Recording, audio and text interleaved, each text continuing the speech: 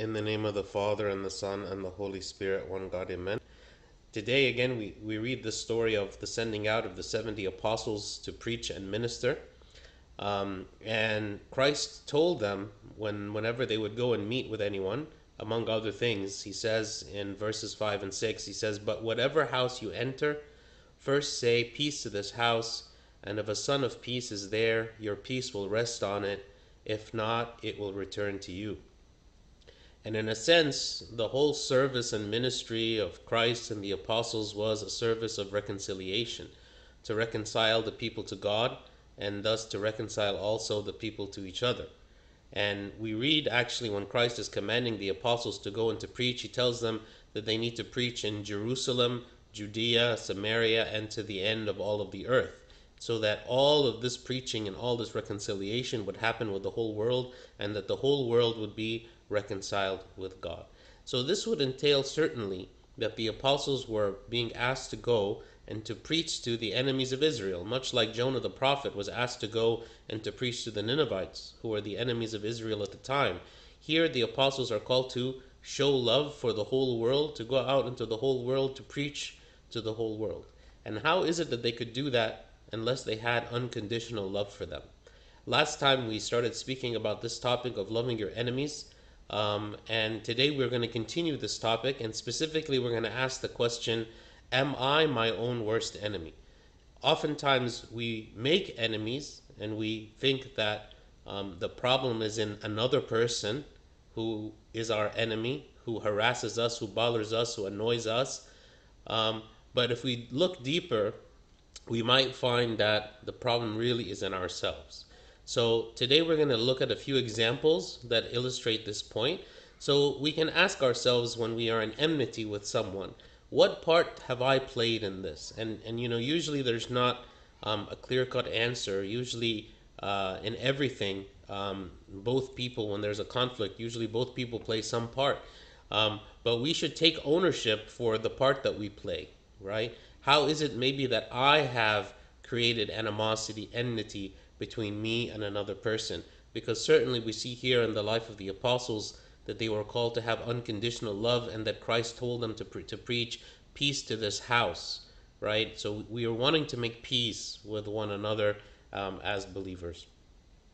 The first example we're going to look at is Cain and Abel. So it says in Genesis 4, Cain brought an offering of the fruit of the ground to the Lord. Abel also brought of the firstborn of his flock and their fat. So we know Cain and Abel are brothers, making offerings to God. Cain offered from the fruit, Abel offered from the flock. And the Lord respected Abel and his offering, but he did not respect Cain and his offering. And Cain was very angry, and his countenance fell. The reason God did not accept Cain's offering is because all offerings were intended to be done from the animals, like to offer bloody animals, sacrificial animals to God. And we see this all throughout Scripture, even from before the time of Moses, when the law was given. It was known that this is the type of sacrifice that God wanted. So here Cain offered something that he happened to have, which was because he was a tiller of the ground. He was someone who worked the land, and so he had fruit. He decided to offer from that to God, but this was not the offering that God had asked, right? So Abel's offering was accepted, whereas Cain's offering was not accepted. And so Cain becomes very angry, okay, and he ends up killing actually his brother Abel because of his anger, right? And so Abel becomes his enemy, right? But what is the reason that he becomes his enemy? Is it because Abel has actually done something wrong? Abel does nothing wrong, right, in this whole thing. But Cain hates him. He's angry with him. He has the spirit of competition where he wants to beat him. Instead of Cain just looking and saying, God, you're right, I repent. I should have known and offered you what it is that you have asked for, instead of what I've offered. Because actually God gave him that opportunity, right? And he told him, if you do not do good, if you do good, will you not be rewarded? Like if you do well, then there will be good consequence. But if you do not do well, then there will be bad consequence. So in every way, God gave Cain an opportunity to repent, to correct what it is that he had done, and yet he chose not to do that, right? Instead, Cain was upset because Abel had offered what was better. So it was like he and Abel were in competition with one another, and Cain felt like he lost that competition. So sometimes also that's a reason why we make enemies. We make enemies out of someone who has beaten us in some way, who has excelled beyond us in some way, who has gotten the promotion instead of us, who has gotten the praise instead of us, who has gotten the relationship instead of us, who has gotten the possessions instead of us. And we look at that person and we maybe think angry thoughts toward them, hateful thoughts toward them, start feeling like somehow they have done something wrong, when in reality, maybe I have invented him or her as being my enemy, right? That the problem is not that they have done something against me. The problem is in myself. Maybe I am insecure in myself. Maybe I'm putting too much value in these things. Maybe I'm kind of twisting the facts and twisting the situation. It's not really what it appears. It's not that that person has anything against me or has trying to harm me in any way. Maybe it's all completely in my mind. So that's one way that maybe I make enemies in and of myself, that I am my own worst enemy and I bring trouble upon myself. Another example is the story of King Ahab and Naboth. King Ahab, of course, he was one of the kings of Israel, of course, very powerful and very wealthy, and yet he looked next in his next door neighbor. There was this simple man who owned a vineyard. His name was Naboth, and King Ahab desired this vineyard, right? And we read about this in 1 Kings 21. It says, "And it came to pass after these things that Naboth the Jezreelite had a vineyard which was in Jezreel, next to the palace of Ahab king of Samaria. So Ahab spoke to Naboth, saying, Give me your vineyard, that I may have it for a vegetable garden, because it is near, next to my house. And for it I will give you a vineyard better than it, or if it seems good to you, I will give you its worth in money. But Naboth said to Ahab, The Lord forbid that I should give the inheritance of my fathers to you." Ultimately, here, because Naboth rejected the offer of the king, refused to give him the vineyard, and said, "This vineyard has been in my family for generations, and I will not part with it, no matter what you give me in exchange," right? Which was his right to do. The king, however, being very petty, being very jealous and envious, and believing that because he is the king, he has the right to take anything from anyone, he ended up killing Naboth and taking the vineyard for himself, right?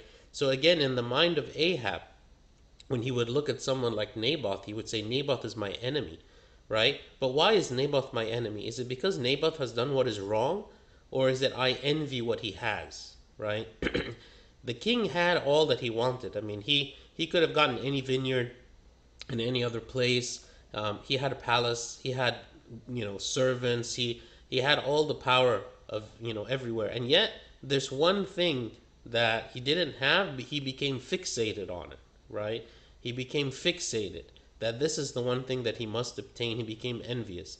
And ultimately, the problem was that Ahab was not content with what he had. And sometimes this is our problem as well. When we fall into envy, is it because we are not content with what God has given us? It's easy for us whenever we don't have the spirit of contentment, it's easy for us to always be looking for the one more thing. The one more thing that I don't have. And once we attain it, as maybe all of us have experienced, for a time we're happy with whatever possession we obtain, and then after a while it starts to lose its luster, it starts to lose its glamour, it's no longer new anymore, and we kind of just like discard it. It's not really as important, it's just I take it for granted, and then our eyes begin to fall on something else that we want to have, right? And if that thing that we want to have is in the possession of another person, maybe we fall into envy and jealousy, seeking after it for ourselves, right? The solution here really is that we need to learn how to be content in what we have. Just like St. Paul has said, I have learned to be content in whatever state that I am, right? We need to learn to be content in whatever state that we are. It doesn't mean that we can't wish for something more, that we can't aspire for something more, but certainly I shouldn't feel envious toward those who have already attained the thing that I'm seeking. Because again, I make them out to be my enemy when really the problem is not with them, the problem is inside myself. I need to be able to disconnect from that feeling of envy, that feeling of attachment to something, and then be content with what I have and actually be thankful and joyful that whoever it is that has what it is that I want, that I'm joyful for them. And that may be difficult, you know. If I see someone obtain something that I wish that I had, maybe it's difficult for us to be happy for them. But this is what we are called for. This is the love, right? This is the love not just to love our enemies, the love not to make an enemy to begin with, right? Instead of me like becoming angry and starting to have negative feelings and negative like reactions to certain people, instead the idea is I avoid making enemies to begin with. And sometimes, and maybe in our lives as well, and for some people we notice that they have a lot of enemies, like everywhere. Like, this person bothered me in this way, this person did this to me, this person did that to me. And we ask the question, is it really that all these people are against you? Or maybe there's something wrong with you. Maybe there's something you are doing that's causing all these people to be in enmity with you. Maybe they're not even in enmity with you. Maybe you're only interpreting it, right? You're the one who's in enmity with them. You're the one who has made them to be your enemy, even though they don't see you that way, right? Like Abel, for instance, up until, of course, when before he was killed, like there's no indication that Abel was angry with Cain about anything, right? So it's important for us to be at peace. Again, like the verse says at the beginning, whatever house you enter, first say peace to this house. We need to make peace with one another. Another example is Saul and David, which kind of illustrates the point about insecurity. We know David was one of King Saul's men, and he was a mighty man of valor. He, was a very powerful warrior, and he gained prominence in the country and the government because of all of his military conquests, right? And so after one specific military conquest, the people were celebrating the victory of David. David is not the king yet. David is just a young boy who is a servant of King Saul. And so the people were recognizing King David's military conquest. And so it says in 1 Samuel 18, so the women sang as they danced and said, Saul has slain his thousands and David his 10,000s. Then Saul was very angry, and the saying displeased him. And he said, they have ascribed to David 10,000s, and to me they have ascribed only thousands. Now what more can he have but the kingdom? So Saul eyed David from that day forward, right? So Saul, because of his insecurity in himself, when he saw someone else being praised, like David, and these women and the people, they were praising David, he said, well, if all these people are praising him, then he must even be wanting to take over the kingdom. He's wanting to be king himself because of look what all this praise that he's receiving. He was insecure, right? He didn't realize that David's victory was actually his own victory, right? When the people under him succeed, then he as the leader is also succeeding, right? But he didn't want to share this glory with anyone. He wanted everyone to point to him alone and say Saul is the one who is doing everything, as opposed to other people under him are succeeding as well, right? And maybe any one of us who has been responsible for a group of people, who have led some kind of a team in some capacity, right? Sometimes there is a power struggle, right? Or maybe we have been on a team and we have been successful in that team, and notice how our boss or our leader, somebody above us, is like trying to take credit for work that we did or ideas that we had, right? Because this is reflecting of this insecurity, right?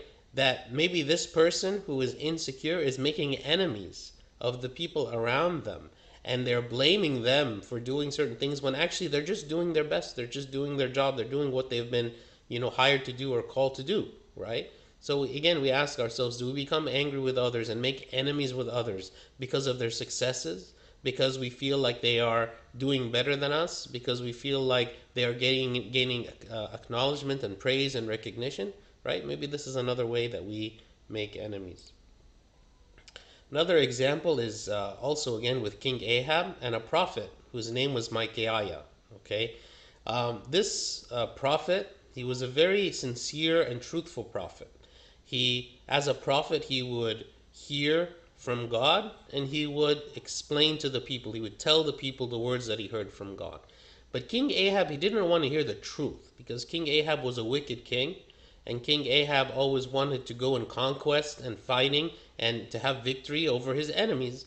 But because King Ahab was a wicked king and because God was not with him, God would tell Micaiah that Ahab would be defeated in battle, right?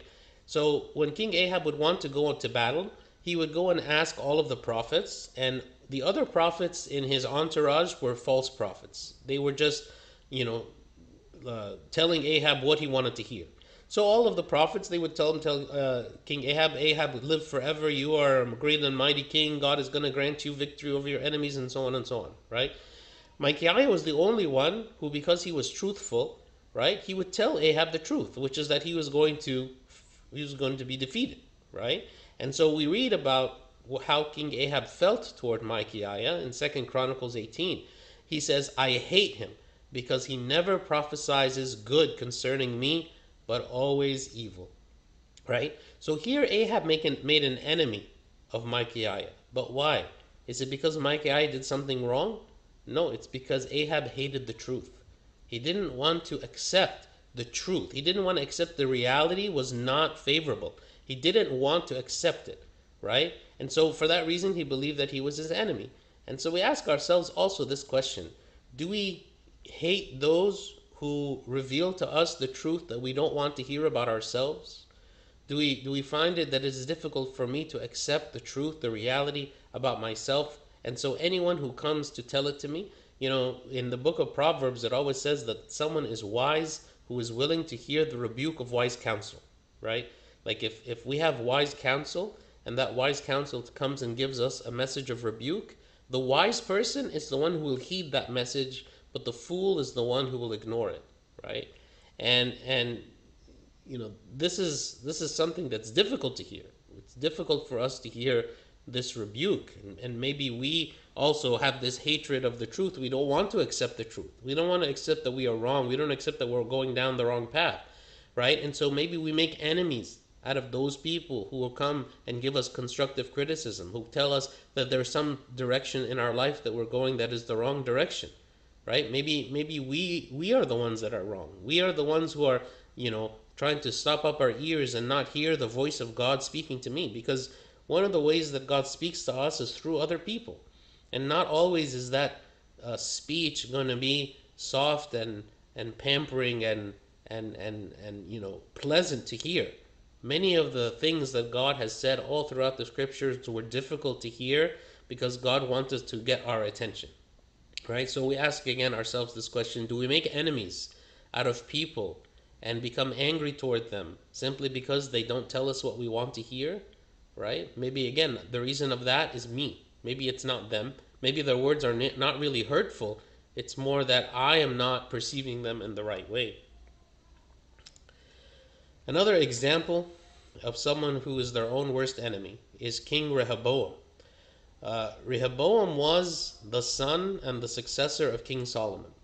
And after Solomon died and he came to power, a group of people from the kingdom came to Rehoboam and told him, the workload on us is so difficult, and your father Solomon put such a difficult load on us. We ask you to please lighten the load of work on us because we cannot bear it anymore.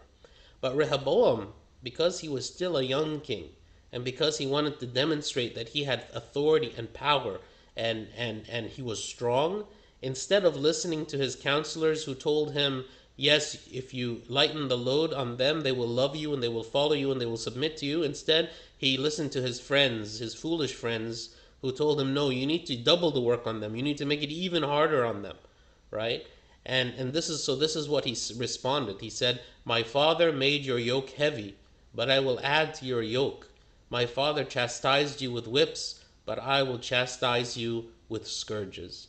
So he made them feel like they shouldn't even have come and asked. That simply coming to ask actually won them even greater hardship and greater work that they had to do.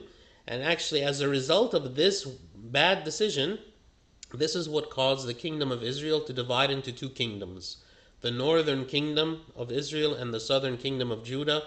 the reason this happened was because of this foolish decision that Rehoboam made here, right? And so we ask, why did he make this decision?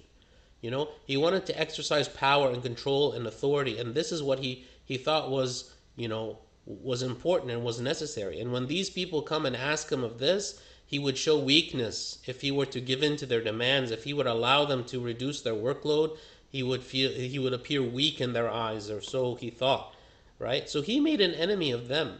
They did not come to become his enemy. They came because they were legitimately voicing their concerns about an important issue that was affecting them. And yet, because of his poor judgment, he's the one who made them into an enemy, right? He wanted to demonstrate power. So again, we ask ourselves this question: do we make enemies of others because they have a hard time following our directions? They have a hard time following the things that we ask them to do? Do we sympathize with their weaknesses? Do we sympathize with them because they are struggling to carry out our orders, our requests, even when we have authority over them, right? We are called to be as Christ, who is gentle and lowly of heart and corrects gently and has patience, right? We are called to be patient with those who do not obey us, to be patient with those who do not follow us, to be patient with those who are struggling to do the right thing, right? As opposed to Rehoboam, who when he saw that those who were following him were not able to keep up with the work, he actually made it even harder, like giving them punishment, right? Because of that. So it's another important way that maybe we are making enemies out of others because of our insensitivity to their weakness. A sixth example that we have of making enemies and that we are our own worst enemy is Jacob. Jacob and his sons.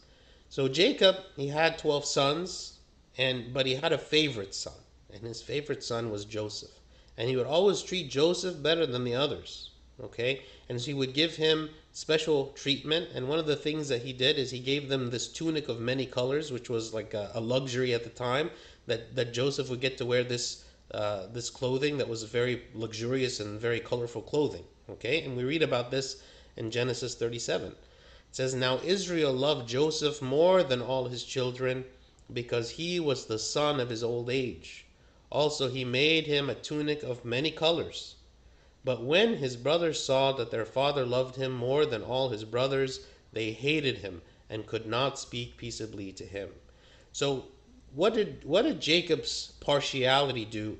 He caused there to be enmity between Joseph and the rest of his brothers. He caused both them to become enemies of one another, right? Because of his partiality, right? So when we look at the situation, we can say, of course, Joseph's brothers should not be hating their brother Joseph. But what caused this? It was the partiality of their father.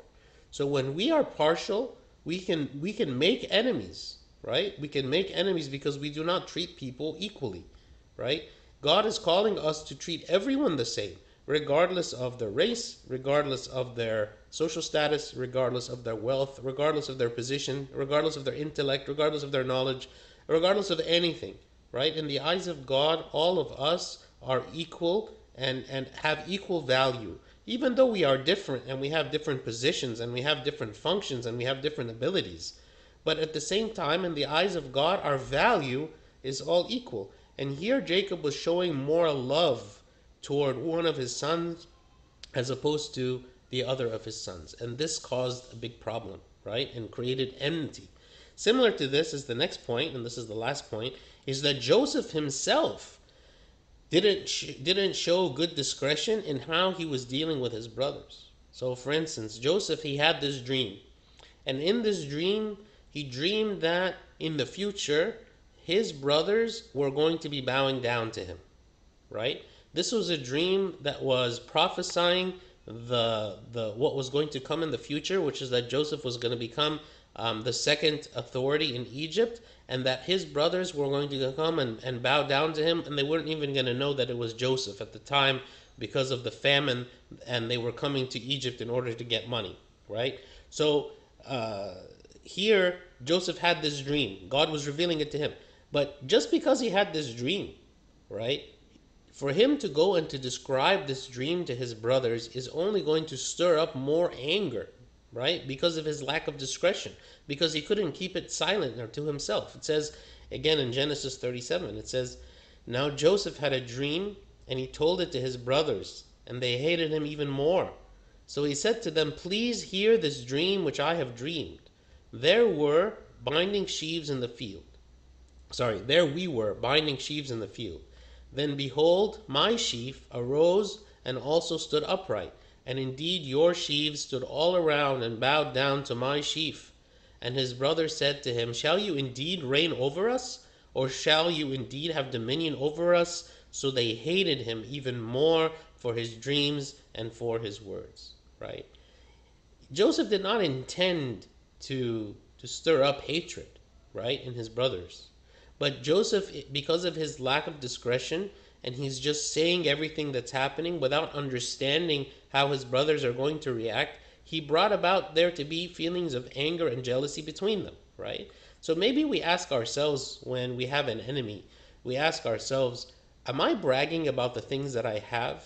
Am I, flaunting it? Am I, showing like in a very showy way, and showing the things that I have, the possessions that I have, the relationships that I have? Am I talking about myself all the time?